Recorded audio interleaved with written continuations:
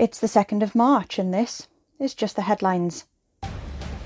California board denies parole for Robert F. Kennedy assassin. SpaceX launches US, Russian and UAE astronauts to space station.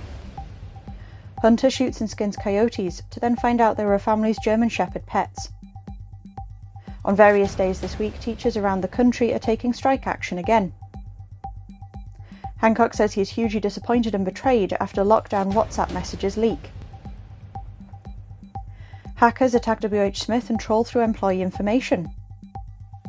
Inquiry confirms Epsom College headteacher and daughter died from shotgun wounds. Parents given control over children's TikTok use with daily screen limit. Blinken and Lavrov meet briefly as US-Russia tensions soar. Johnson says he'd find it hard to vote for Sunak's Northern Ireland deal. Inquiry finds MI5 missed significant chance to stop Manchester Arena bombing. Police say Constance Martin's baby may have been dead for some time. The couple have been charged with gross negligence manslaughter.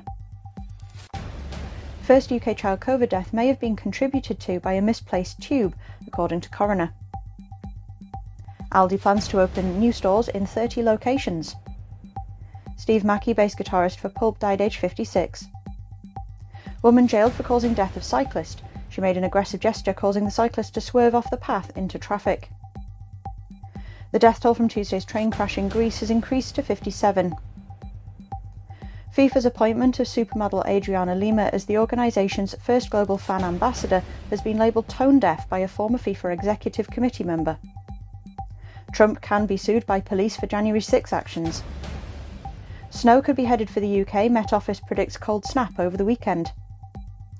House Ethics Committee launches George Santos investigation.